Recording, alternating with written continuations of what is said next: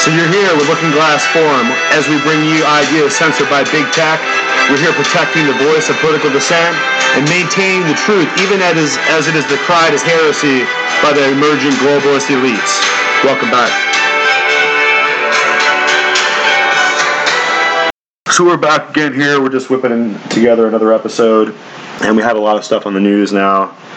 And really this becomes a curriculum by which we can help you to understand what you know and what you think you know, and help you to establish what are firm boundaries of reality.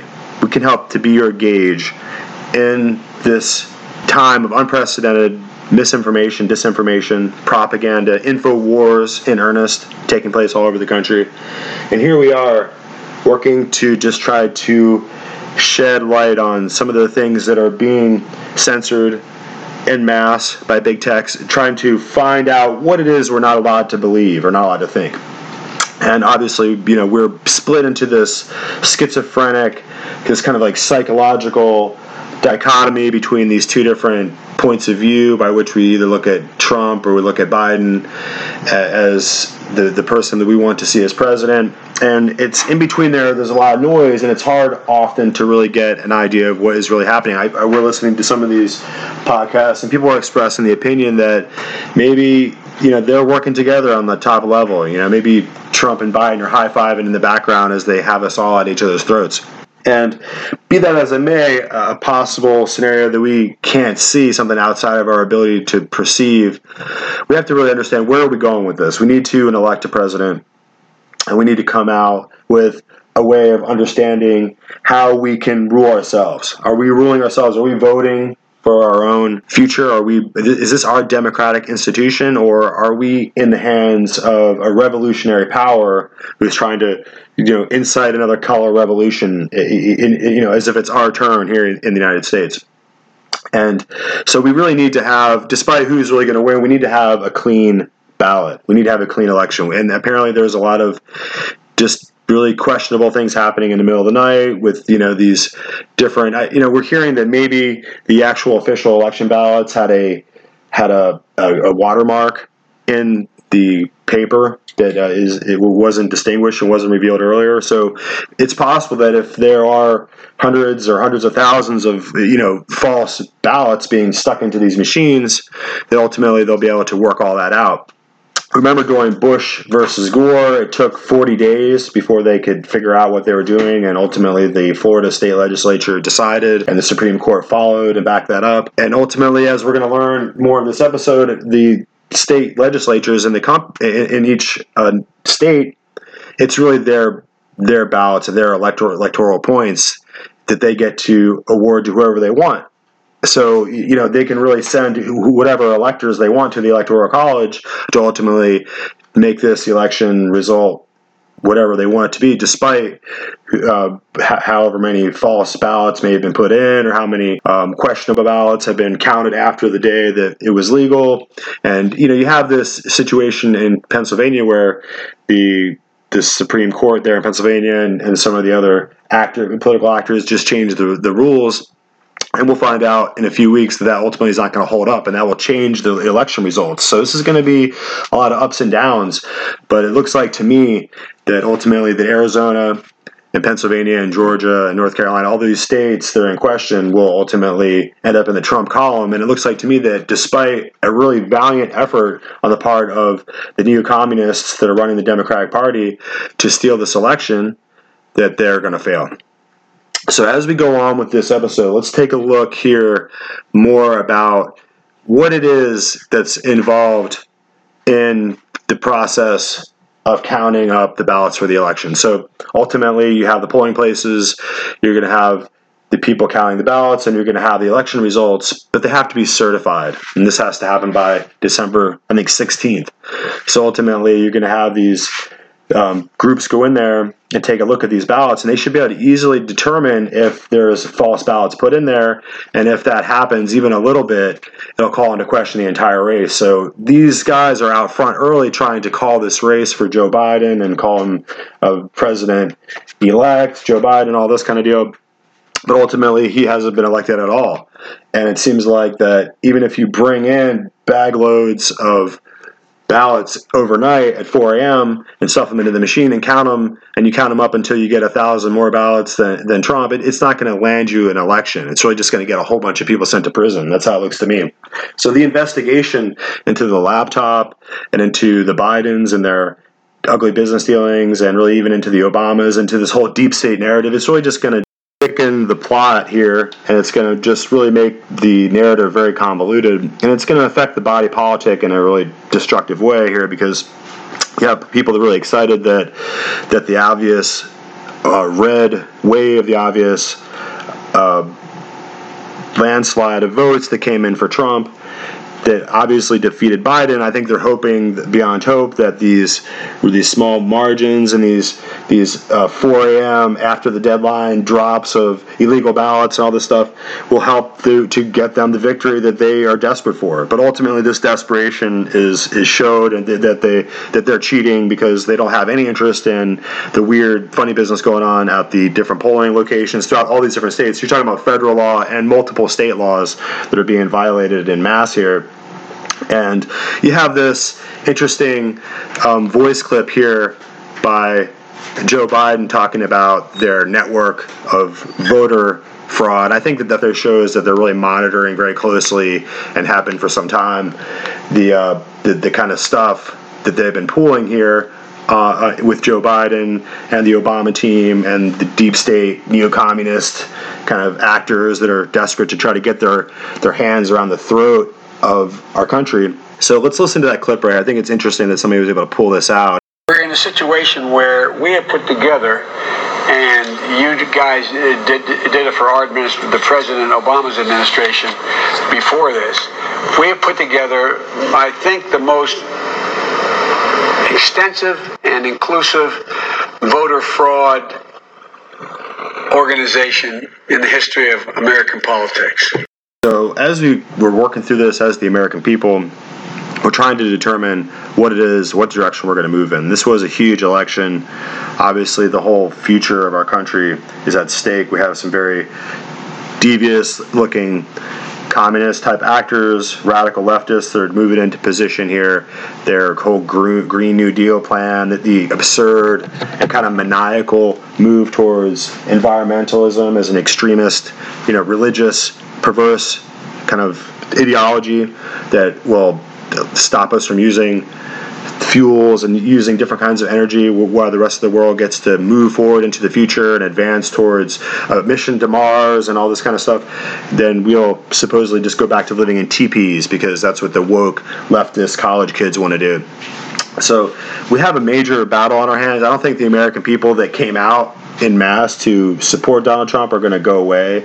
I think that Biden couldn't get even 12 people at his rally. There really isn't any political support for him. This is just like a big tech kind of Hillary Clinton move towards stealing this election. I think it's going to completely fail. And I think that people are going to be upset on the left when they realize that this was really just a smokescreen. It was really just a blue mirage.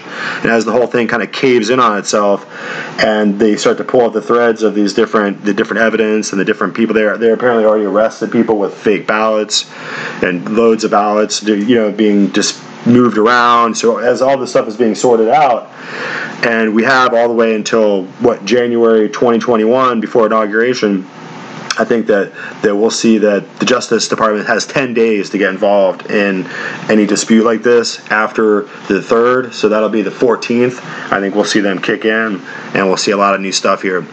I want to put on a clip here by Chris Platt. He has some interesting stuff to say. So let's take a listen to that. All right, so again, the Mark Levin argument. Mark Levin tweeted last night, reminder to the Republican state legislatures, you have the final say over the choosing of electors, not any board of elections, secretary of state, governor, or even court. You have the final say, Article 2 of the federal Constitution. And Mark Levin goes, and of course Twitter flagged this because Twitter is a corrupt Democrat Party entity engaged in censorship, to say the least.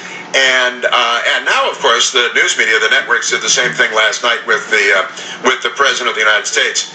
and beyond. And of course, Mark Levin's tweet on this subject was flagged by the crooks at Twitter because we're really creating the Soviet Union here. We're creating a 21st century version of the Soviet Union, and the Democrats are doing this to us, and billionaire liberals and lefties. This is the left. These are not liberals. This is the left. Okay? And it's a completely different thing.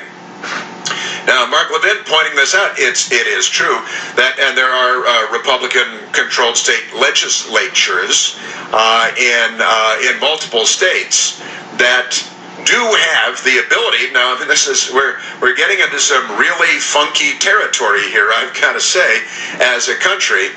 And when the electors gather on December 14th, the state legislatures have the power.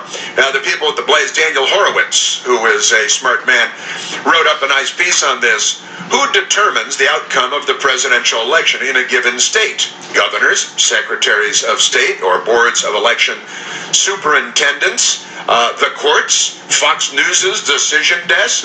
Nope. The president wins a state when electors selected by state legislatures conduct a vote in their respective states on December 14th.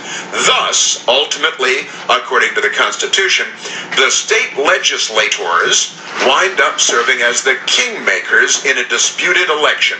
We have the most brilliant system of government. We are the luckiest people in the world to have had the founders that wrote our founding documents and came up with these ingenious, just brilliant systems. The Electoral College and the state legislatures, and honestly, we need to go back to the old way of bringing senators to Washington, and that is chosen by the state legislators as well. We need to revert back to that because it's a much more stable and smarter system that was devised by the geniuses rather than, as we do it now, by direct election in the states, as devised by crooked politicians in the 20th century. Endless pots of unverified mail-in ballots that often fail to meet state election law standards, Daniel Horowitz writes, weren't created overnight at 3 a.m. on November 4th. They were created by a mix of illegal administrative actions taken by Democrat administrations in key states and state and lower federal courts overriding long-standing state election laws. Speaking of Pennsylvania and Nevada in particular here. This has been going on for years, but accelerated to a fever pitch over the last few months. The Constitution in Article 1, Section 4, Clause 1, gives state legislators the power to, over the times, methods and procedures of elections that provide no public health emergency exception that enables governors or judges to override them and create new systems for elections. All right, now we're getting into real deep constitutional stuff here. But of course, Daniel Horowitz is 100% right. Mark Levin is, of course, 100% right. And it may be where this thing is heading. It's going to go to the Supreme Court first out of Pennsylvania. I'm going to imagine that the Trump team will call for an emergency gathering of the U.S. Supreme Court to take a look at what's going on in Pennsylvania. But this, and what do we have you say, Michael, on CNN? They're already celebrating the Joe Biden victory. Is that what's going on here? Andrew Yang. Oh, yeah, he was a candidate, I think, for the presidency for a brief period of time. Andrew Yang celebrating on CNN. Say, yeah, we should get used to saying President-elect Biden. We should get used to saying President-elect Joe Biden because the math says that today is going to be a day to celebrate for millions. Joe, you did it. Thank you, Joe. Yes, we're back, America. Let's call it. Are those anchor people howling with laughter there? Is that was Wolf Blitzer? He's in early. and he's howling up a storm. That was Wolf Blitzer. That didn't sound like that was Wolf Blitzer. That's laughing. I guess I've never heard him laugh like that before. It's a big day for the Democrats and the media. I've got to, so they say, but it ain't over till it's over. And because somebody called Decision Desk HQ called the presidential, this nebulous, non-existent as far as I'm concerned, organization, presumably of overwhelmingly liberals, and if there are any Republicans, they're anti-Trump Republicans. But this is really something, I've got to say. And at CNN, so on CNN, apparently Joe Biden has been declared the president. Is that at least by Andrew Yang and the cackling anchor people, the journalists there, the news people. On Fox News, it's still ongoing, but Joe Biden has pulled ahead in Pennsylvania after a long day and night of closed-door vote counting in Democrat districts only. The swing was from 18,042 votes. President Trump was up last night, and now Joe Biden is up 900, and then you can stop counting, and then they just stop counting. Then they just say, okay, we can call it now. This is the stuff of the third world. And I don't trust it. I don't believe it. The Trump team obviously won't trust it and won't. I've got to tell you, today they need to announce a special prosecutor has been created for Joe Biden at the Department of Justice to look into his son and the money laundering and all of their international business dealings with all kinds of nefarious figures from China to Moscow to Ukraine. Maybe it's time to get on that bandwagon. But I've got to tell you, the Democrats with CNN obviously in their corner, and MSNBC and CBS and ABC and NBC and the Washington Post and the New York Times and Silicon Valley and Hollywood and Wall Street. The entirety of the media and all your celebrity people, big banks and Bloomberg and the billionaires, the military-industrial complexes with Joe Biden, more wars ahead if Joe Biden wins. The intelligence community is in it for Joe Biden. They've been sabotaging President Trump. This is a very corrupt city that I'm living in and a very corrupt time we live in. The big tech people, Twitter and Facebook, have corruptly influenced the election. The violent mobs in the street, rioting, looting, burning, arson, attacking the police, Antifa, Black Lives Matter, academia, and it is still not over. All right, so that was a very interesting little point of view from a guy who would know. And we have to recognize that despite the different ways you want to look at it, this is bringing us closer and closer to the precipice of a real conflict, a real civil war in this country, a battle between political parties that can't be resolved through an election and without the ability to move forward, and with the provocation of violence by extremist groups. It's interesting that Black Lives Matter is already come out as a group, and so has anti-fascists, the Antifa group, because later on when we have departments within the government that are actually going and rounding up black people in mass in the most illegal and treacherous way, then it'll be hard for people to come up with the slogan Black Lives Matter, because that ship kind of already sailed. And since we already have Black Lives Matter and it's already kind of run its course, and people are sick of hearing it, and they're just, I'm sick of Black Lives Matter, I don't want to hear it anymore. And a lot of people within certain communities use that as a provocation and as an excuse to go out and loot and do all this stuff. And as they do these mass roundups, it's going to be hard to say, wait, hold up. Let's not let the federal power round up black people. It'll be hard for people to say, wait, Black Lives Matter, because they already ran that one. And it's the same thing with anti-fascists. As the anti-fascists go around their black bloc and burn buildings and beat people up and just be totally Hitlerian fascist pigs, and they go around and cause all these problems, and they're being paid by George Soros to go out and just destroy our democratic institutions. Later on, when fascism arrives in the United States, when the fascist power structure comes into place and starts to snatch people off the street and round people up with secret police, and we want to say, wait, we're Antifa, we're anti-fascist, it'll be too late. It'll be too late to use that slogan. It'll be too late to use that epitaph. it'd be too late to use that political title because it already have ran its course and it would already have been abused. And Antifa already went around and beat the shit out of people and spit in the face of cops and burnt down businesses. And nobody's going to hear Antifa anymore. And if you say, well, I'm anti-fascist, they're going to start. People will look at you suspiciously because they use that name just like they use Black Lives Matter in the most derogatory meaning. In the most derogatory form. They didn't use Black Lives Matter as an instrument to protect Black lives, and they didn't use Antifa as a group to protect against fascism, but they were abusive groups and they already used these political idioms, if you will, and they already abused them, so it'll be hard for us to call on those later on. And as we're going forward here, I do have some more interesting clips that I want to play, but we're going to get into more of the sinister area, because it seems like as we move forward, some of our conspiracy theorists who used to be over on the side, on the peripheral, who were never taken seriously, are now becoming like they're now becoming like the genius. They're now being proved right. And we have to kind of now go back and look and see, well, what were we missing? Since we weren't willing to believe when people started to bring up the Federal Reserve System or the globalist order, the Bilderbergs. As soon as somebody would say something like that, we would just turn off our minds and say, okay, you guys are crazies, and we're not willing to participate in this, this kind of lunatic ideas.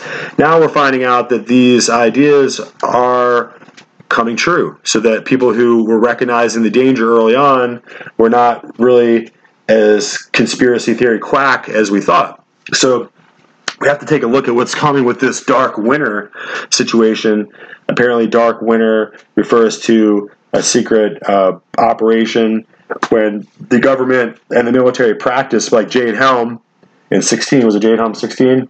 And they practiced the military maneuvers. I think that they had a dark winter maneuver where they practiced what would happen if they had to take over with martial law because there was an epidemic of an outbreak of some kind of biological weapon that was used. And so they had to just set up medical camps everywhere and shut down the government. No one could go to work, and everyone had to find their papers. It was like being in back in Germany. You have verboten if you didn't have your papers. If they got you on the street with no papers, then they would round you up and you would be disappeared. And so, or if you didn't have the right papers stamped at the right time, and all of a sudden you had to be a certified human. You had to justify your existence of while you're walking around breathing the air. And that's what could happen here in the United States. So let's go back here. We're going to go to geopolitics and empire. So it's geopolitics and empire. They were censored by big tech, and then you're going to see that more and more. In fact, I doubt that this show will stay on very long either. I mean, I say what I want to say, and you're just not allowed to do that. So geopolitics and empire. You can still find the podcast, even though Twitter and Google and Facebook and everyone else has banned this guy. We're going to listen to some of his very interesting episode here. We're going to talk about Dark Winter. I'm surprised that it's being used so massively in the United States, because it is the question being raised that when you mail-in vote, that you're not necessarily alone, so you're not necessarily uninfluenced. That might be a big disadvantage. Well, yeah, there's this whole thing called ballot harvesting, where there's literally people from both parties that go around door to door, basically intimidating people and saying, well, hey, you haven't filled out your ballot yet. Gee, it sure would be a shame if anything happened to your car or your dog or your house or you.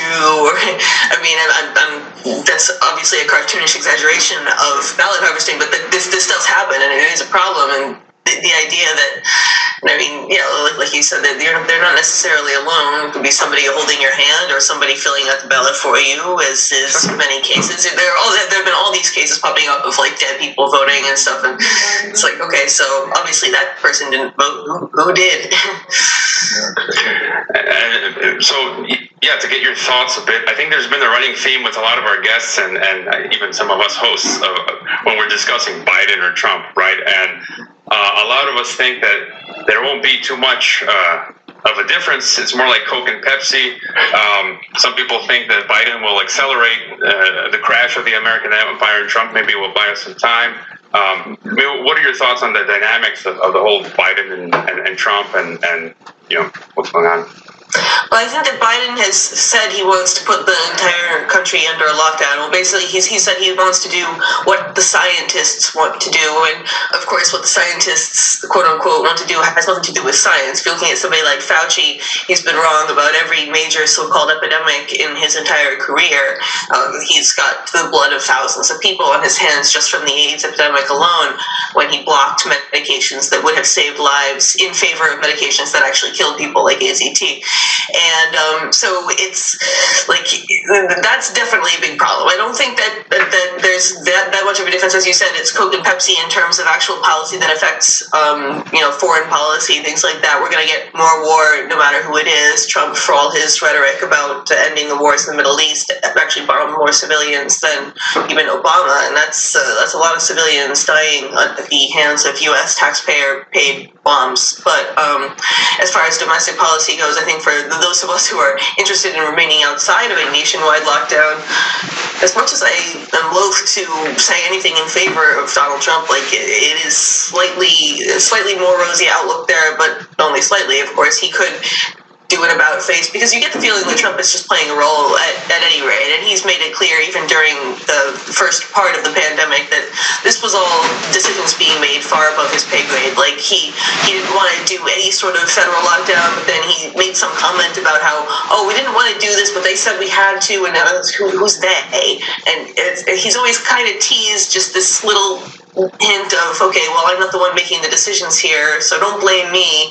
And that's why I've said before in some of my articles for RT that I don't think that either of them really wanted to win this particular election, because they know that whatever happens, they're going to be saddled with the fall of the empire. And while it's entirely possible they could keep the ball rolling, it's getting a bit ridiculous. If you're minting trillions of dollars at a time, and every single every time Congress convenes, we need another multi-trillion-dollar bailout because you're deliberately smothering the economy with a pillow, and it's so. I mean, it's a little bit of a certainty almost that something is going to have to give. And I don't know exactly what that will be or when, but I do know they have all kinds of fun unrest in store for if things don't go the way they want. And I mean, I can't be too optimistic about either outcome, but I would rather not live under a nationwide lockdown. So, I mean, that's just my way of looking at things. The difference is, so this is from Europe, I'm in the Netherlands, so we have a lot of small nations. Now, and then in Austria, we have a lockdown. In Spain, you're not allowed out without your face mask. And just today, I mean, outside even. I don't know how it's in the United States, but that's idiot. But our Prime Minister went out in his press conference just this evening, like a couple of hours ago, saying, well, you're not allowed out with more than 2 people in your kid. So we can't, me and my wife and our boy, we can't be on the street if he has his way. And he's talking curfew. So apparently this virus is being blocked by a curfew. Yeah, that's exactly it. They want us to completely just ditch our common sense. Any sort of like reasonable reaction to something like that, such as, well, yeah, the virus has a bedtime. Does the virus not? The virus sees this many people and it says, "Ooh, yummy," and then it sees this many people and says, "Oh, I'm going to stay away." Nobody actually thinks like that, and nobody thinks the virus thinks like that. But they don't want you to react like that. So it's just been a constant chipping away at your common sense, and constant chipping and chipping and chipping away, so that when they finally roll out whatever the big reveal is, and it does present a bit of trepidation that you don't even, whatever is going on now is going to be looking like child's play when they finally deliver the real deal here, because I do think that this because of the low death rate in general of the novel coronavirus, that this is a dress rehearsal for whatever the final thing is going to be. This is just making sure they have all their ducks in a row. I mean, there was that World Health Organization document that asked all signatories to have conducted, I believe it was 2 drills using the entire health emergency service. I'm not remembering the phrasing exactly, but there was a document that was put out in, I think, 2018 that I can send it to you guys to post it in the show notes, because I think everybody should read this. It's very interesting, especially in light of what's going on now in terms of just like, you have to conduct a drill using the entire emergency system by September 2020 was the deadline. And so yeah, just they don't want you to react like a normal human being would react. They want to alienate you not only from the planet, and not only from your species, not only from your civilization, your family, your friend group, but from yourself. They want you not to actually behave according to a normal human instinct of self-preservation, of just, a normal reaction. So they try to say, oh, these are things that spread the virus. There was the New York Times editorial board actually put out something a few days back saying that we can't celebrate the holidays as usual because we know that singing, laughing, and smiling, well, it wasn't smiling, but it was singing, laughing, and celebrating, something like that, spreads the virus. And not like, crying or shouting, but it was all these like happy things that we know that spreads the virus, so we can't see our families for the holidays. Yeah, same thing here. It's global, it's universal. But do you think it's a dress rehearsal for another virus or a bigger virus, or it's a dress rehearsal for something else? It could be both. I mean, Bill Gates has said that this is, they're going to listen to us next time. He's always talking about Pandemic 2.0, and he's made a bunch of comments about a bioterror attack, so it's entirely possible that they might combine two of their favorite things and have like a false flag bioterror attack, but it could also be lockdowns for another reason. I mean, I've heard this talk of climate lockdowns. I think that sounds a bit far-fetched, but then again, we would have thought that this sounds far-fetched back, 2 years ago. So, I mean, now that they've gotten what they wanted, and they realize there's absolutely no opposition, so the sky's the limit. This was actually almost literally a statement by our government, saying, well, one way to get our climate goals is to continue this lockdown. Yeah. Exactly. Yeah, that's insane. That is so insane. But I mean, they got what they wanted the first time. So what's going to stop them from taking it to the most absurd lengths they can possibly go? So here you can see that, and this was going to be the episode with Helen Blavatsky, Fall of the Empire, Dark Winter Ahead. So I think that we're going to get more into this discussion, this rational discussion about our survival. And that's what American Revolution and American independence was founded on. We fought to ensure the survival of our children and their children, and we wanted to make sure that we weren't just bought and paid for property of the landlord, like so many livestock. And we wanted to ensure that we could have a voice in our government and that our liberties would be protected. And it wasn't so long before America was founded that we had the printing press, and we printed out the King James Version Bible, and we took the Pope and all of his emissaries and we threw them on the ash heap of history, and we put them behind us because we didn't need a religious ecclesiastical maniac to tell us when our sins are forgiven or whether we were going to be burned at the stake or not. We took our own fate into our hands, and we developed this republic based on democratic institutions for our freedom and for our security. And now the weaponry and the mechanics of this democratic institution and our republic are being turned against the people. And we can't even elect our own president because deep state, international, globalist elites are going to get involved and put their thumb on the scale and cause this massive cheating, then we have a major problem in our hands. So it's time for a new refounding of the American Revolution. It's time to re-win the battle for our independence and to make sure that all those billionaires and tech elites in Hollywood all across the world that think that they can direct world affairs for their own interests will have to be held accountable under equal justice of the law. And that's what we expect. Even though we're facing this uphill battle, we're facing these ridiculous cheaters, and they're going to run out ahead with their cheated election to try to proclaim a victory. It's got to be absolutely just frustrating, and I can imagine how it is, but we need to go, because of the genius of our institutions and because of the Constitution, we need to go Article 2, and we need to go through this process and look at the state legislatures to actually make the correct call. So the state legislatures can send their electors to the Electoral College, and their electors are going to cast the electoral points for each state. So it really doesn't matter what the ballot count is at all. it doesn't really matter how many fake ballots they put in there and how hard they cheated. What matters is that the electors are going to be chosen by the state legislature and sent to the Electoral College, and it's going to decide the election. So if you pray, you may want to get out there and pray.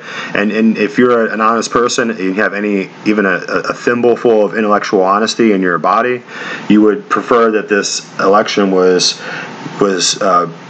decided based on what the majority of the American people are. And the majority of the American people in each state is representative in the legislative body. So it makes sense that if we send representatives and elected them to the state capitals to be our legislature in our state, that is a representation of our will, and they are the ones who are empowered to send those electoral points to the candidate that state chose. So we need to go farther into the machinations of the global elite. They really have a plan here. And I don't think that they expected that Hillary was going to lose. They didn't try very hard. It's obvious that they were cheating this whole time on the Biden election because he sat in his basement and didn't do anything, and he seemed pretty confident that he was going to just win. But it goes back to this dark winter comment, and we need to explore further what despite the politics and the faces and the names of who we're trying to vote for, really just trying to save ourselves from the neo-communists, globalists, the George Soros, the power structure of the elite that is being bought and paid for Joe Biden.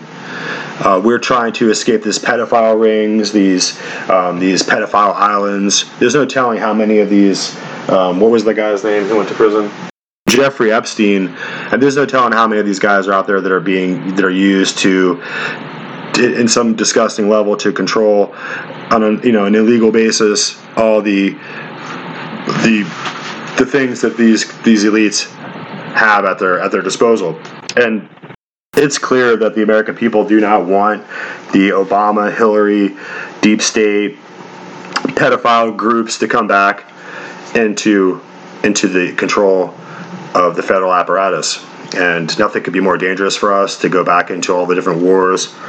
And nothing could be more destructive for the direction that we've taken to become energy independent, to grow our economy, to make sure the American people have growing industries and a growing future with the different factories and the different big business that's been drawn back into our country. So if we just do an about face again and turn the other way in some kind of schizophrenic way, our enemies are going to take note and decide that the experiment for human self-rule, for people who have built a self-government, will be in such a weakened state that I think that we will go to war just to defend our own national enterprise on our own shores. And we've talked about that before, the idea that we could be facing a planned land invasion.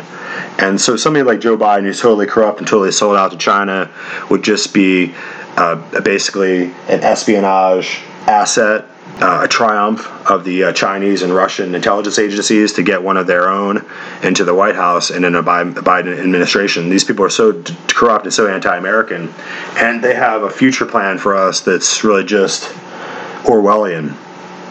So let's go ahead and just take a listen to a little interesting report we have here by the X22 report, and they have a very interesting point of view. So let's take a listen.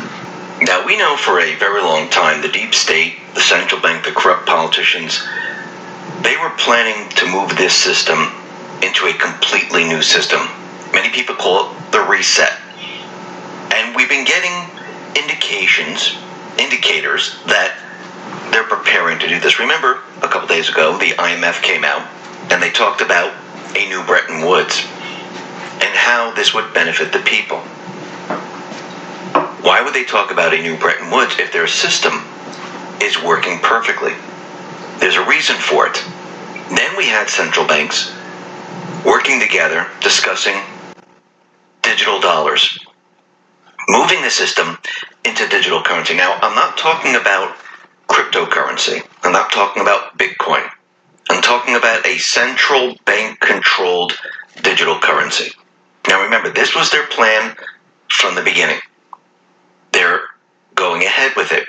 And like I said, when all these people are rounded up and all these people are sitting in front of a judge in their trials or whatever else happens to them, the biggest battle is going to be the central bank establishment. This is the root of the entire problem here. This is the invisible enemy. This is what Trump has been talking about. Yes, there are other players, but when you go up through the pyramid to the top, you have these individuals who do not want to give up control. Yes, the others down below, they're all foot soldiers. And they're going to fight as hard as they possibly can. And what they're doing right now is they're making their next move. And this doesn't mean the Patriots don't know about this. Of course they do. It doesn't mean the Patriots don't have a plan. Of course they do. It's almost like when we're approaching the election, a lot of people thought, wow, we're going to have mail-in voting. The corrupt politicians are going to win, and they're going to manipulate it and create chaos. But today you can see something happening that's very, very different. That whole plan doesn't seem to be working out for them. The same thing is going to happen with the central bank after Biden. Now, what else is very interesting about all of this is that during debates, Biden said something very interesting. He mentioned something called dark winter. Take a listen to what he said. This summer, we're about to go into a dark winter, and he has no clear plan, and there's no prospect that there's going to be a vaccine available for the majority of the American people before the middle of next year. Now, Biden just didn't say it once, he said it twice, that we're heading into a dark winter. So then I was thinking to myself, this is a very strange thing to say. Why would you say something like dark winter? Yes, we're heading into winter, it might be dark. But when you look it up, do you know there's an operation called Dark Winter? Let me read this portion to you. On June 22, 2001, a group of well-known U.S. officials and a handful of senior policymakers gathered at Andrews Air Force Base in Maryland for a senior-level exercise that simulated a biological weapons attack, an outbreak of deadly smallpox on the United States, designed by the Johns Hopkins Center for Civilian Biodefense Strategies, now called the Center for Health Security, and the Washington-based Center for Strategic and International Studies. The day-and-a-half-long dark winter simulation was conducted to gauge how senior leaders would respond to such an attack. Dark winter has since become legendary in senior policy-making circles in Washington for a different reason. It has regardedly been cited by its designers and participants as the clearest exhibit of the spiraling stresses and potential social collapse that could be sparked by a public health crisis. So think about what he's saying right now. We know their plan is to have riots, to create chaos. And what happens when they don't win? Do you think they're just going to run off into the sunset and say, try to catch me? Or are they going to try to stop what Trump is going to do? We know what Trump is going to do. Remember, optics are completely different after the elections, because he's already designated KKK and Antifa as a terrorist organization. Yes, they still have to go through a process of confirming that, and then he can go ahead and use the military. They know this. What do you think they're going to try to do next? Do you think they're going to try to push something very different? Maybe this type of simulation? And we have heard rumblings about a second wave. Are they going to say it's a mutation or it's something completely different? But it's very interesting that he says that we're headed into a dark winter, because they're going to try to use this to stop what's coming. What is coming? The pictures, the evidence, the arrests. The optics are completely different after the elections. Before the elections, it would make Trump look really bad. He was doing it because it was political. Remember, he's not the one bringing out this information. For optics, he says, I've heard about it just like you did. Giuliani was the one who was doing this. And now the FBI, the Senate, they're looking into it. We know that this was part of the plan, but moving forward, these individuals know that a lot more is coming, because now the gloves are off. We're in the 15th round. Trump is going to punch very, very hard. And it's not just the low-level people. He's going to go all the way to the top. And they know this. And I do believe they're preparing for when they lose. Not when they win, for when they lose. Trump, the Patriots, they know the playbook. We need to go back to the beginning to understand all of this. And we know that Trump, he's going to be rounding these people up. He's going to be moving at lightning speed. Why? Because optics are in his favor now. He doesn't care about re-election because he's in his last term. And once this information comes out and all these pictures, remember, that has to come out first. It has to unite the people. It has to make people see through the propaganda. And when you're continually hitting the public with this information, it's very, very hard to spin. The only thing you can do is censor or create a false flag big enough to disrupt everything. So with that, it's a very interesting point of view on the X-22 report. Now, like I've said before, I don't necessarily 100% support every single thing that we discuss on these episodes and all the different reports that we listen to and the different point of views that we hear. It doesn't mean that I am somehow behind all these different ideas. I'm suggesting that we have to examine opposing ideas, different points of view, to look at them from different angles in order to get an idea of what's really going on. So we live in a world where somewhere there's a real election winner of this presidential election. We really don't know what's happening. We're just people that are at home in our cars or at home in our living rooms, and we don't really have all the facts. And we're trying to listen to all these different diverse opinions. They're trying to tell us what the facts are to really get an idea of what's going on. So CNN is never going to say it's possible that Trump could still win if there's a bunch of false ballots, a bunch of voter fraud happening within this election. And of course the Trump side, it can't concede their point of view that perhaps there was no fraud and Joe Biden just won because there was a whole bunch of people that really just love him. And so really what it looks like to me is that the deep state, the globalists, have set up a huge election theft in order to overcome this very dangerous president. It's obvious that the Democrats couldn't win the Senate and they lost seats in the Congress. So it's pretty obvious that they were losing this election, and then it got stopped in the middle of the night so that they could come up with the extra ballots they needed. And so as this gets all unrolled and the whole thing kind of unfolds for us, we're going to have to go back and recognize that each of the state legislators are independent actors, and I don't think they have an interest in seeing election fraud take place, and they're going to root all this out because it's a disgrace, it's an embarrassment to their own state, and you're not going to find these Joe Biden political psychopaths that are willing to just, to corrupt their entire state apparatus and their state legislatures and their state democratic institutions in order to just support one guy's attempt to escape prison. That's what it really comes down to. You have Obama and Biden and they really just are sock puppets, and you have the power elite behind them. They're trying to make sure they can take America down. And I think if Trump is anything, he's a nationalist. He's interested in seeing his kids and his grandkids grow up in America that is free and independent and prosperous. And that makes sense to me as an American man, as a man who's interested in seeing my children grow up in a free country. I'm not interested in weird, gay, neo-Marxist communists who run around the street spitting on cops to start to take over the institutions of my government and to effectively change how education's done, how legal jurisprudence is done in America, how industry is regulated. And so doing away with fossil fuels in 5 years is just a recipe for starvation, mass starvation, and the destruction and collapse of our entire country.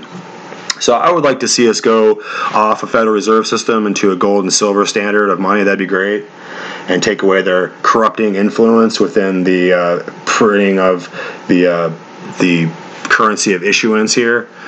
And we don't need a central bank anymore. And I think that's really what we're up against. We're up against this central bank tyranny as they're trying to make sure that we can't free ourselves from this massive debt. So I think ultimately Trump is going to prevail.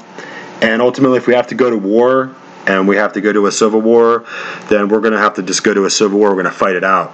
And all the cops and all the military and all the different people within the courts and different counties are all just going to decide where they stand as we all go out to fight and shoot each other. And I think that these college campus Marxist Antifa queers are just going to get shot to death, and it's going to be a huge bloodbath. That's my main concern.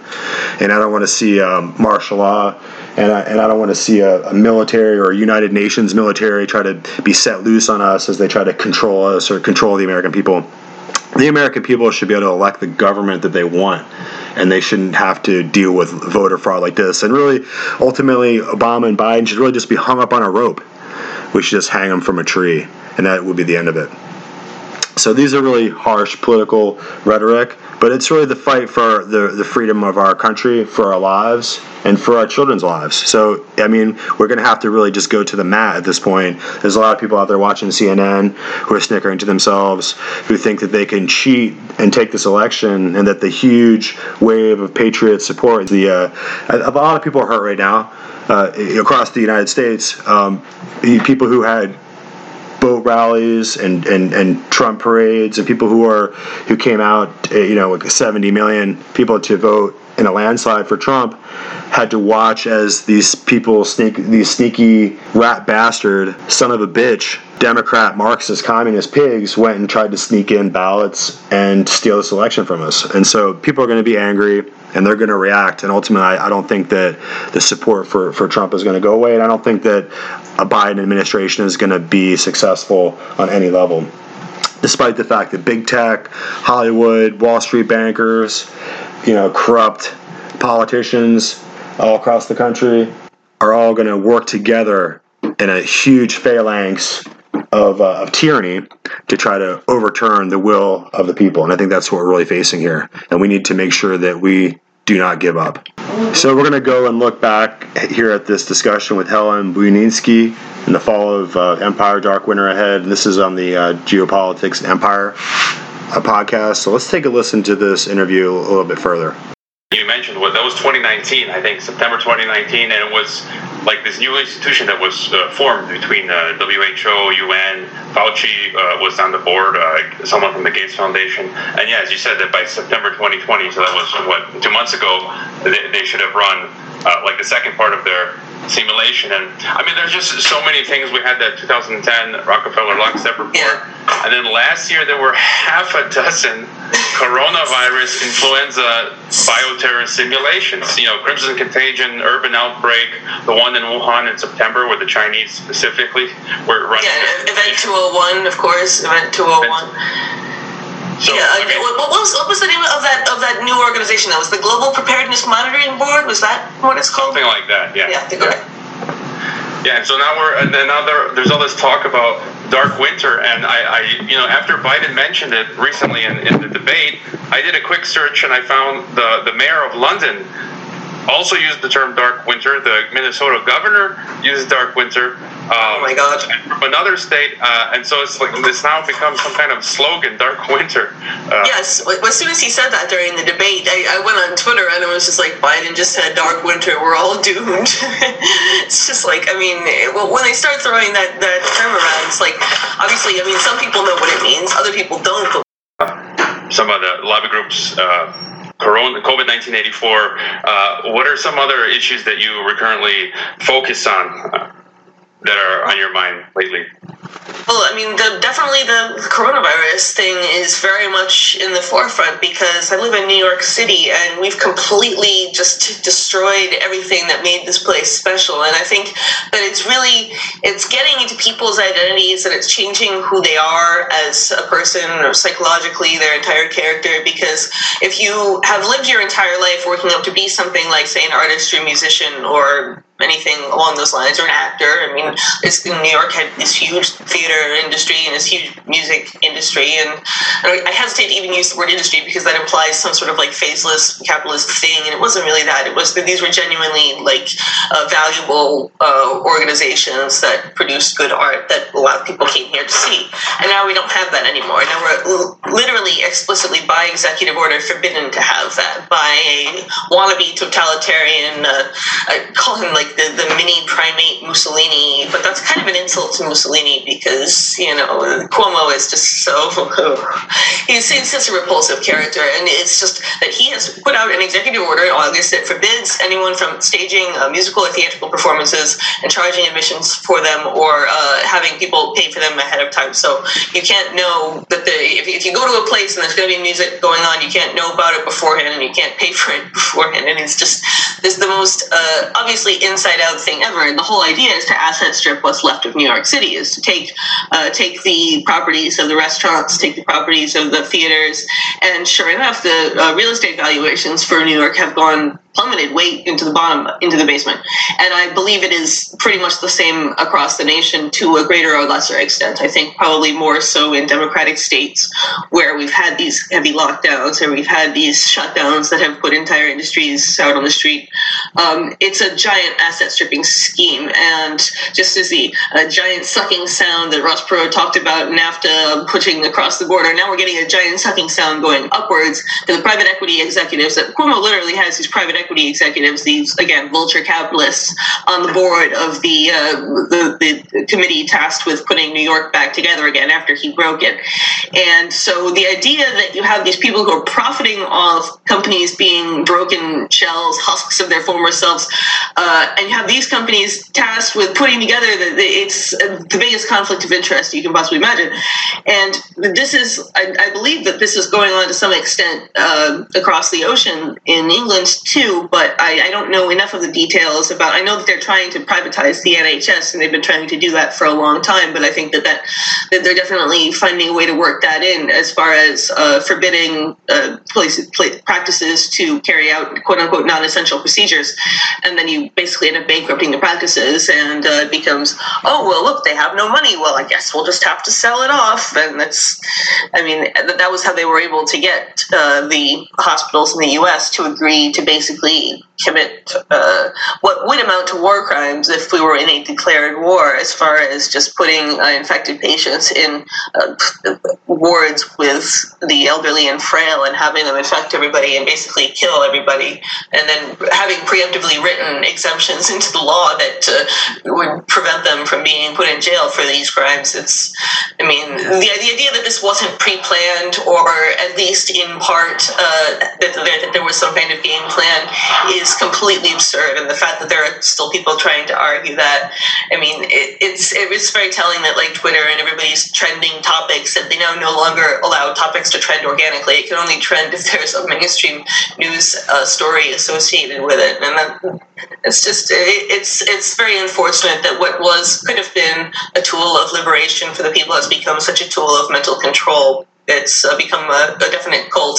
I kind of diverged from where I was starting with that, but in terms of people's personalities, they've had their reason for existing, the thing that they had always been, their purpose as an artist or a musician or something, and now they can be a rule follower, and they can be a really good rule follower, and that's what they're going to be now, because they realize that there's no future for them in this previous thing, and rather than fight back and actually stand up for themselves and actually, stand up for humanity even, it's okay, well, I'm going to be a rule follower, I'm going to rat out my neighbor, and unfortunately this is where you get the Karens, the Stasi, the Corona Stasi, or whatever. There's a whole bunch of terms for them, but I don't know, I've been thinking a lot about that lately, about how community policing is the new thing, and how we're facing a new era of ubiquitous, overarching globalist control, and it really goes down to how much privacy we lost. And that was, going through the 90s and the early 2000s, we were aware that we were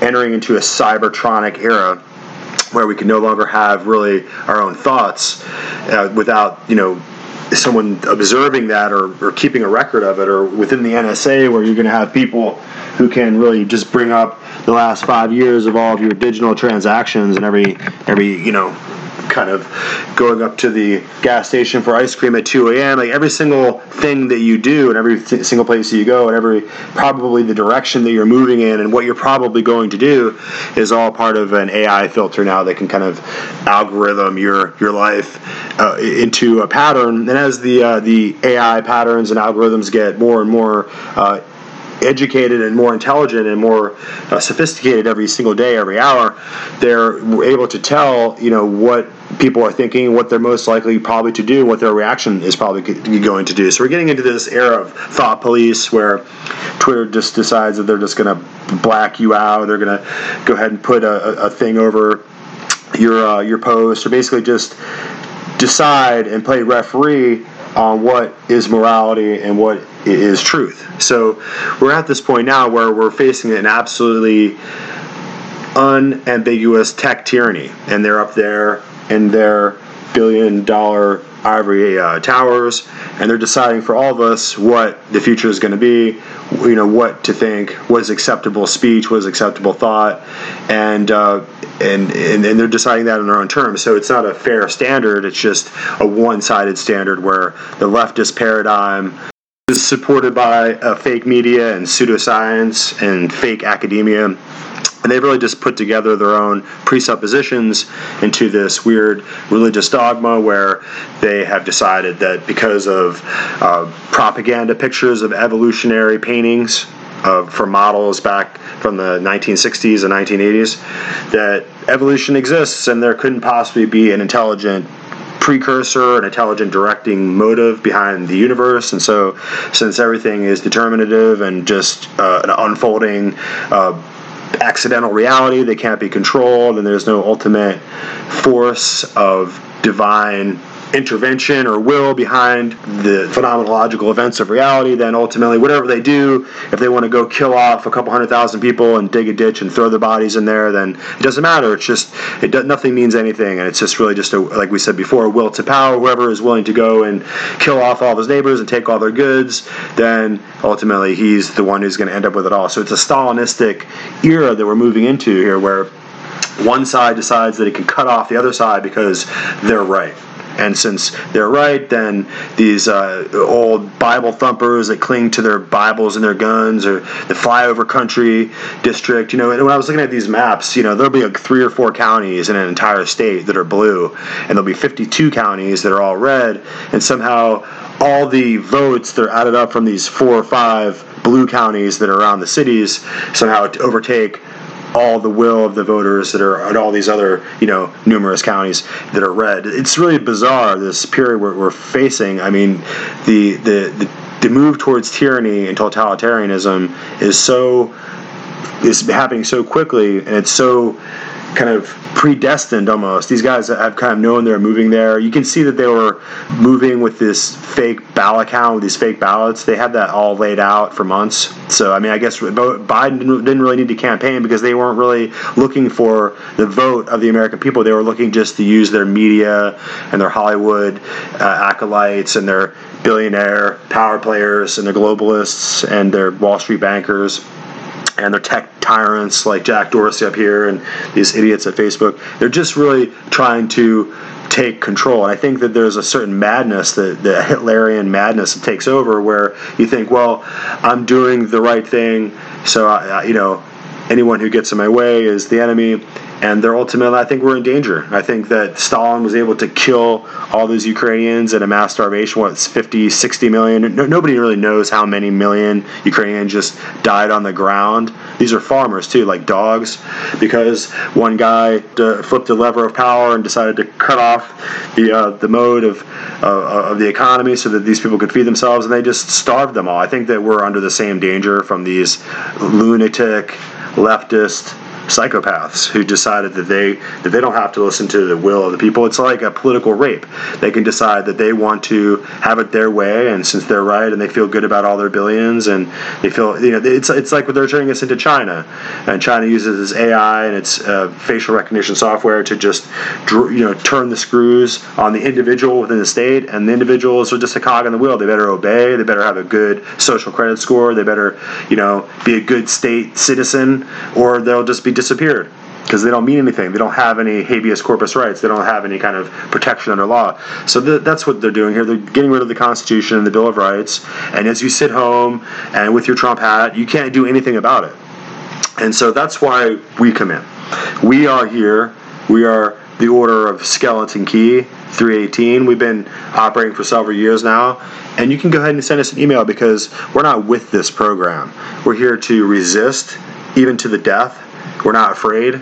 we're going to go ahead and take up arms against a wicked, a tyrannical state.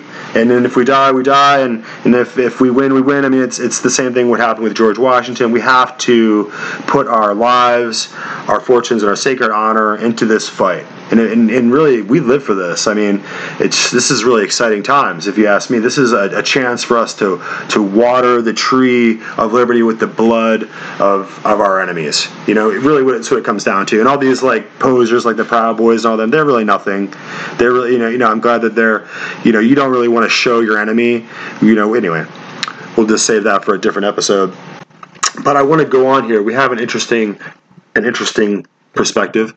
Going to be an interesting interview here with Ted Cruz, and it looks like it's on the show called The Verdict. I think I'm looking at on Mr. Knowles, Michael Knowles here. I'm looking at this correctly, and let's go ahead and give it a listen. We have all talked for months and months and years about the threats that big tech is posing to free expression, to the First Amendment, to our public square, to self-government itself. Now, finally, the government is taking action. The Department of Justice is suing Google on the grounds of antitrust. The U.S. Senate is going to subpoena Jack Dorsey and Mark Zuckerberg, the heads of Twitter and Facebook. Big tech is finally being called to account. This is Verdict with Ted Cruz.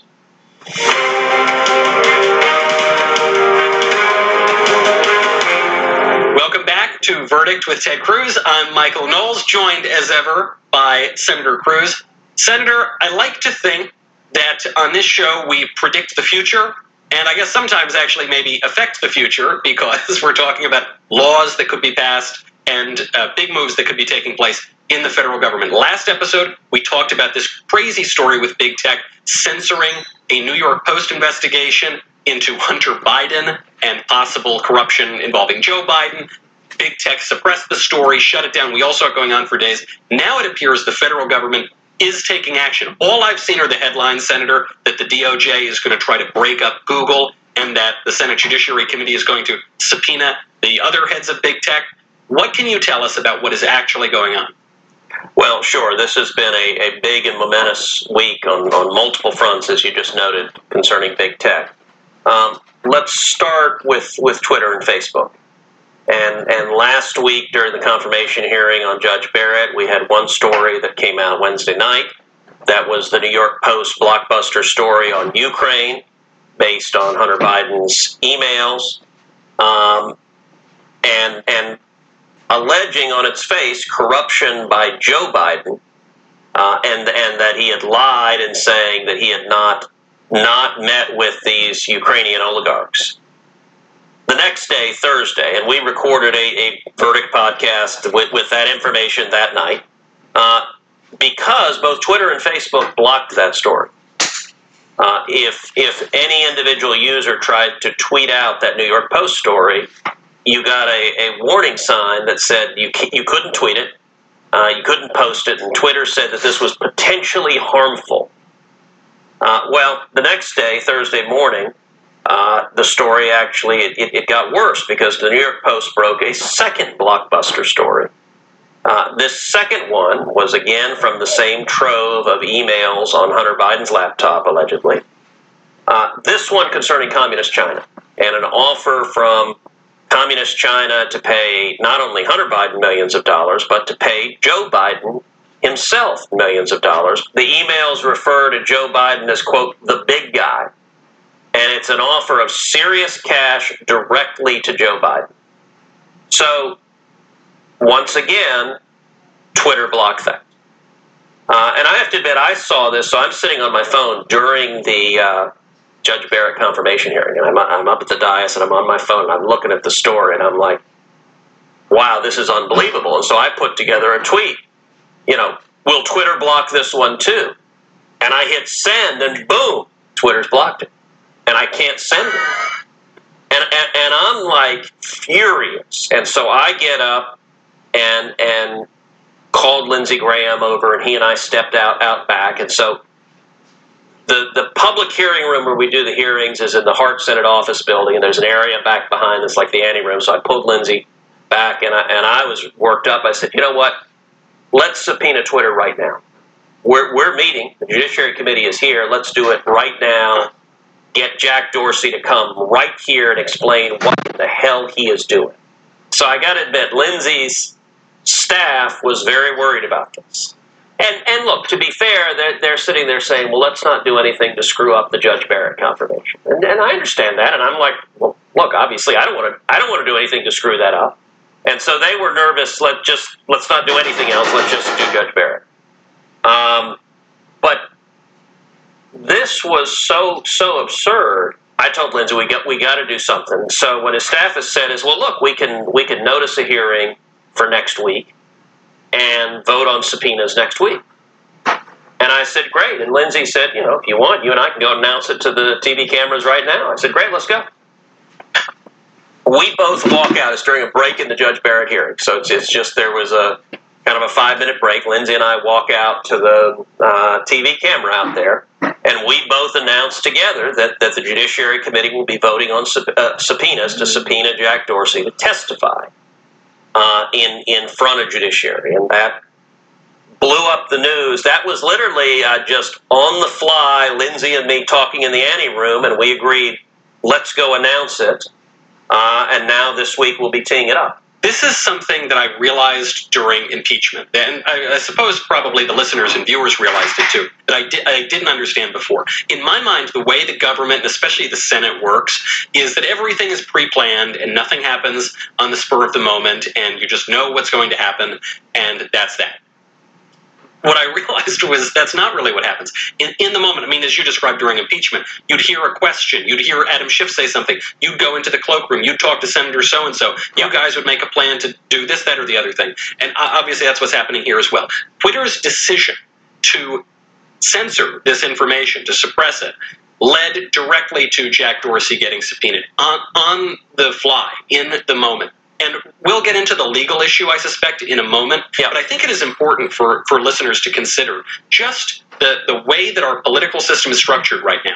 That a U.S. senator in a hearing trying to post new information that has just come out from the oldest continually published daily newspaper in the country, founded by Alexander Hamilton, the New York Post, trying to put that out there in the public square, could be censored by a tech oligarch in Silicon Valley. That is regardless of the legal question, that is the political situation that we're looking at now as we head into these subpoenas. So look, you and I, and on Verdict, we've been talking about tech censorship a long time. And a lot of us have been very concerned about tech bias and censorship for years.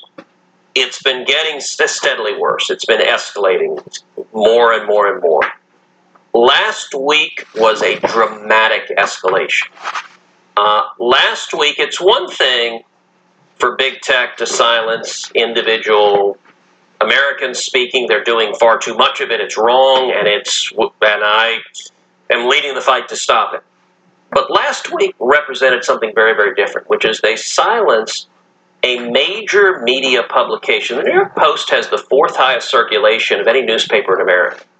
And not only could you or I or any American, you couldn't tweet their story, Twitter actually blocked the New York Post itself. Prevented the New York Post from posting their own story and silenced the media from speaking. And it actually, Politico, certainly not a right-leaning publication to put it mildly, a Politico journalist sent out some tweets about the New York Post story, and the Politico journalist got blocked. And this is big tech asserting the power to censor the media. Yeah. And, if reporters had even the tiniest hint of integrity, they'd be losing their minds over this. Right. Because this is literally Jack Dorsey and Mark Zuckerberg saying they can decide what media outlets in America can report and what anyone in America is allowed to see. Because if they can censor the New York Post, they can censor the New York Times. If they can silence Politico, they can silence the Washington Post, or they can silence Fox News. And crossing that threshold of we're now going to silence the media is incredibly dangerous 2 weeks out from an election. Certainly. No reporter cares. That they're so invested in defeating Donald Trump that they're willing to let Jack Dorsey censor them and to decide which of the stories can be published. These are American oligarchs. I mean, you want to talk about the oligarchs of Russia? These are oligarchs with money that believe, and they're drunk on their own power. Right. I think this is the point when people use the phrase fake news. I think sometimes it's a little bit ambiguous what that means. But I think in its most precise meaning, it's not that every single news story is false. It's not that every single reporter is corrupt. It's that the news itself is fake because it isn't the news. Because the focus is not on reporting the news. The focus is not on standing up to censorship when the outlets are censored. It's all just about advancing a narrative that benefits one political party over another. Well, and most of the Democratic senators have ignored this issue, have ignored the New York Post story, have ignored Twitter censorship and Facebook censorship. By the way, the Biden campaign has ignored it. So Joe Biden, about the only thing the Biden campaign has said is there's no meeting with the oligarch on his official schedule. So they haven't denied that this was Hunter Biden's laptop. They haven't denied that these are Hunter Biden's emails. They haven't denied that Joe Biden met with the oligarch, even though he said previously he did not. They haven't denied that Communist China offered Joe Biden millions of dollars. So no one's even asked them. Biden did an ABC town hall the day after these stories broke, and they didn't bother to ask him. It simply doesn't exist. It's been disappeared. Yeah. But when it comes to Democratic senators, to the extent they've said anything about it, their talking point has been, this is Russian disinformation. Okay, well, I'm not aware of any evidence of that. The Director of National Intelligence has said it's not. But if somebody has evidence that it's Russian disinformation, great, show us the evidence. Look, if these emails are fake, that's highly relevant. But at this point, Joe Biden isn't claiming they're fake. Right. Well, it would seem, the fact that the Biden campaign won't deny it, and the fact that photos were released as well, either these Russian disinformers have the greatest Photoshop skills in the world, or what we're looking at is legitimate material from Hunter Biden's computer. If something's fake, that's actually what journalism is for. So I'm perfectly fine with people reporting it. If you share the New York Post story, it turns out the story's wrong, fine, then put out the refutation and show that it's wrong. But big tech doesn't want to do that. They just simply want to make it disappear. And I think big tech believes they are not accountable to anybody. And that's why I think it's so important that they testify. So we're wrapping up this episode, but right now in American history, we're at this turning point. We're at this crucial turning point where it's a point of no return. And if we don't allow the justice and equal justice under the law to take place, and we don't allow people that are committing, crimes to be prosecuted with a grand jury and to face indictments, then what we're going to see is the Biden administration come in and reverse all of the gains that we've made as a people, fighting the deep state, getting this swamp drained, getting our money back into a hard currency, as far as gold and silver backed hard money instead of this fiat currency.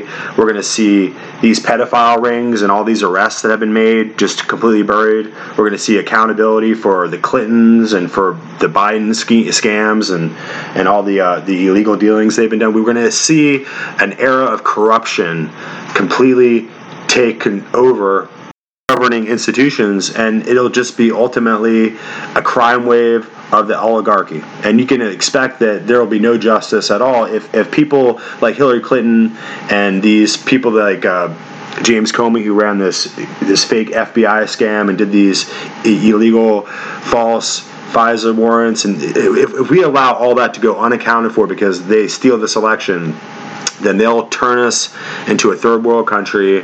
They'll end up doing mass roundups of Trump supporters. They'll end up turning this country into the Weimar Republic, where when ultimately Hitler got elected. And that's what Joe Biden represents. He represents an empty suit. He represents the will of the internationalist, extreme globalists against the American people, because we stand in the way of their program. And so ultimately there'll just be another event, there'll be another lockdown, there'll be another bio attack that's blamed on Iran, there'll be they'll move their ball forward at the expense and the destruction of the United States. As we're discussing this whole issue of the big tech influence over our culture and our politics, and the idea of a consistent move towards this fraudulent ballot count and these the fraudulent election results that we're seeing, where apparently they just stopped the count in the middle of the night and decided to resume counting days later when they had different numbers, and they have these different vote drops where ballots are being dropped in that are 100%, 170,000 ballots for Biden and none for Trump. So they're going to have to go through all this stuff. And as the media and social media are going to come together to kind of try to push forward this idea that we have a President-elect Biden, in the background, the Trump administration is going to have to go to court and work through the results of this. And here we have an interesting clip here with Sidney Powell and Tom Fitton. And this shows you the other side of the perspective. A lot of people are going to go ahead and just presume that this is over and that Trump is a sore loser. But on the other side of it, there's a very serious reality that's going to come forward here in the courts, and that is the fact that Trump could flip those states, Arizona, Pennsylvania, and Georgia, and just flip those right over to red and win this election and be inaugurated in January. So let's listen to Lou Dobbs. Tom Fitton, he's the president of Judicial Watch. Sidney Powell, General Michael Flynn's defense attorney, former federal prosecutor, best-selling author. I want to say, first of all, thank you both for being here, and I appreciate it. Sidney, let's start with this election process. We just heard from John Solomon that the FBI indeed is being diligent, is involved, and we all hope he is exactly right. Your thoughts first about the knowledge now that the Justice Department is involved in this review of the election.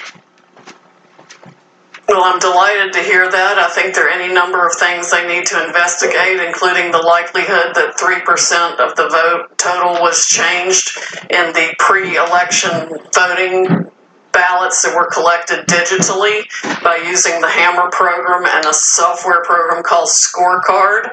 That would have amounted to a massive change in the vote that would have gone across the country and explains a lot of what we're seeing. In addition, they ran an algorithm to calculate votes they might need to come up with for Mr. Biden in specific areas. I think that explains what happened in Michigan, where the computer glitch resulted in a change of votes of about 5,500 in favor of President Trump, just in one of 47 districts. All those districts need to be checked for that same, quote, software glitch, end quote, that would change the result in Michigan dramatically. The same thing is happening in other states. We've had hundreds of thousands of ballots mysteriously appear solely for Mr. Biden, which is statistically impossible as a matter of mathematics. It can all be documented. We are putting it into materials that we will file in federal court, and we need to seek relief in multiple states to enjoin the certification of any election results. Tom Fitton, as you listen to Sidney, that sounds like a strong case for a straightforward allegation of fraud. The two programs that she just mentioned, I'm going to ask you right now, have you ever heard of them? Because I had not heard of them. No, I mean, there have been noises about it on the internet, but I don't know anything beyond what Sidney's reporting now. I go back to the numbers you reported at the beginning of the segment. The president was winning on Tuesday. Right. He's not winning now. And he's not winning now as a result of a process that the voters can't have confidence in, the state legislatures can't have confidence in, in my view, the courts can't have confidence in. So the question is, are the courts going to undo what went on? I don't know. But the state legislatures in Georgia, Pennsylvania, Michigan, Wisconsin, perhaps Arizona, they now have an opportunity to make a stand on behalf of the rule of law. Are they going to endorse what went on this week, or are they going to appoint a clean slate of electors that supports President Trump? That could be the next battle, and I would think that activists interested in this issue, and if you're concerned watching this, start talking to your state legislators. And I started asking where Congress is, because Congress, in the end, is going to be the judge of the electoral college votes. And if I were in Congress, I'd be telling these states, you better keep up on, you better be honest here, because we're not going to accept your votes if your election is a sham. Well, Cindy, let's go back to Hammer and Scorecard. Are those the names that you just used? The names that you just used for those programs. What's being done about it, and how broadly were they used by vote counters in various states? I think they were very broadly used, but not by the vote counters. They were used by the forces in the Democratic operatives that had access to these programs through the government access points that they have, and used it illegally to change votes in this country. It's got to be investigated, probably by the president's most trusted military intelligence officials who can get into the system and see what was done. But we do have some evidence that that is exactly what happened. And they've used it against other entities in other countries. It's just been turned recently against our own citizens here to change election results. It's absolutely appalling that that can be done. And whether it's called computer glitches or something else, somebody has actually gone into the system and changed voting results. That's called intervention in our elections, irrespective of, I guess if they were Russia or China, we'd refer to them as meddling. But it's intervention, and it's also crooked as hell, rigging this election in no matter the jurisdiction, whether it's Michigan, Georgia, wherever it might be. What can we do about it? Because the Department of Justice, I mean, if there's evidence of that program, why not just turn it over to the Justice Department and say, and go to the courts and say, this has got to stop now. Here is the way in which it was done. Well, we've been trying to get their attention, and we're going to try even harder, and we'll have to put it in a federal lawsuit, apparently, and get as much of it out as we possibly can. We have some excellent witnesses on the issue. But this is coup 5.0, Lou. I mean, there was no reason to think that the Democratic operatives who spent hundreds of millions of dollars creating the Russia hoax, the Steele dossier, taking us through a special counsel operation for 2 years, trying an impeachment hoax, the apocalypse hoax, the obstruction hoax, wouldn't go so far as to create every means of voter fraud they could come up with to steal this election. That's exactly what happens. The president must fight back now in every way, shape, or form. We cannot let this republic be stolen by the Democratic operatives who want to destroy the republic and make it a socialist country where they continue to line their pockets with these backdoor global deals like the Biden laptop from hell exposes. Well, Cindy, I think you're exactly right about that not happening. Let's turn, Tom Fitton, you pointed out in our discussions that these legislatures are Republican-controlled. Who can take that message to them, and precisely how likely is it that they would be receptive to a clean slate of electors who would represent, say, the state of Pennsylvania? That's a Republican legislature, and stand up for the integrity of elections and support the president. Well, the focus from the media and activists and regular voters and citizens need to be brought to bear here. Certainly the information we're learning from campaign activists on the ground, independent journalists like John Solomon, the work of Judicial Watch should also be brought to bear. I mean, we knew going into this election in Pennsylvania, Lou, there were 800,000 extra names in the rolls of Pennsylvania. Nevada County has 154,000 inactive names on the rolls. Clark County, Nevada, I mean. So we've got this problem of dirty election rolls, mailing and balloting being allowed to draw from them. And apparently a Republican Party that doesn't demand that those rolls be cleaned up. I mean, that's crazy. Could you put up that graphic again, please, folks? I want everybody to see what they're looking at, because this is really very important, what Tom's talking about. the control of both chambers of the legislature in these states that are critical right now in deciding who the next president will be. Michigan, Wisconsin, Arizona, Pennsylvania, North Carolina, Georgia. They must play a role in this to preserve the integrity, just as Tom Fitton is urging. And Sidney Powell, what you're breaking here tonight is extraordinary as well. So with that, we can see that the battle for the presidency and for this election in 2020 is far from over.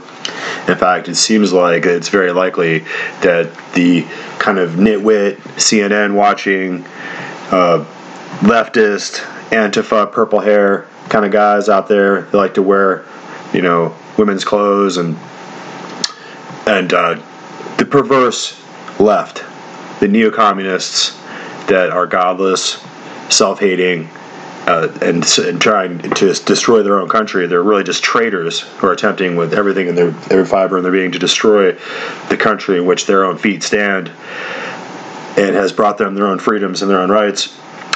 They are going to be shocked and absolutely incensed, I imagine, when they realize that by the time this vote is certified in December, it's very likely that President Trump will be reelected.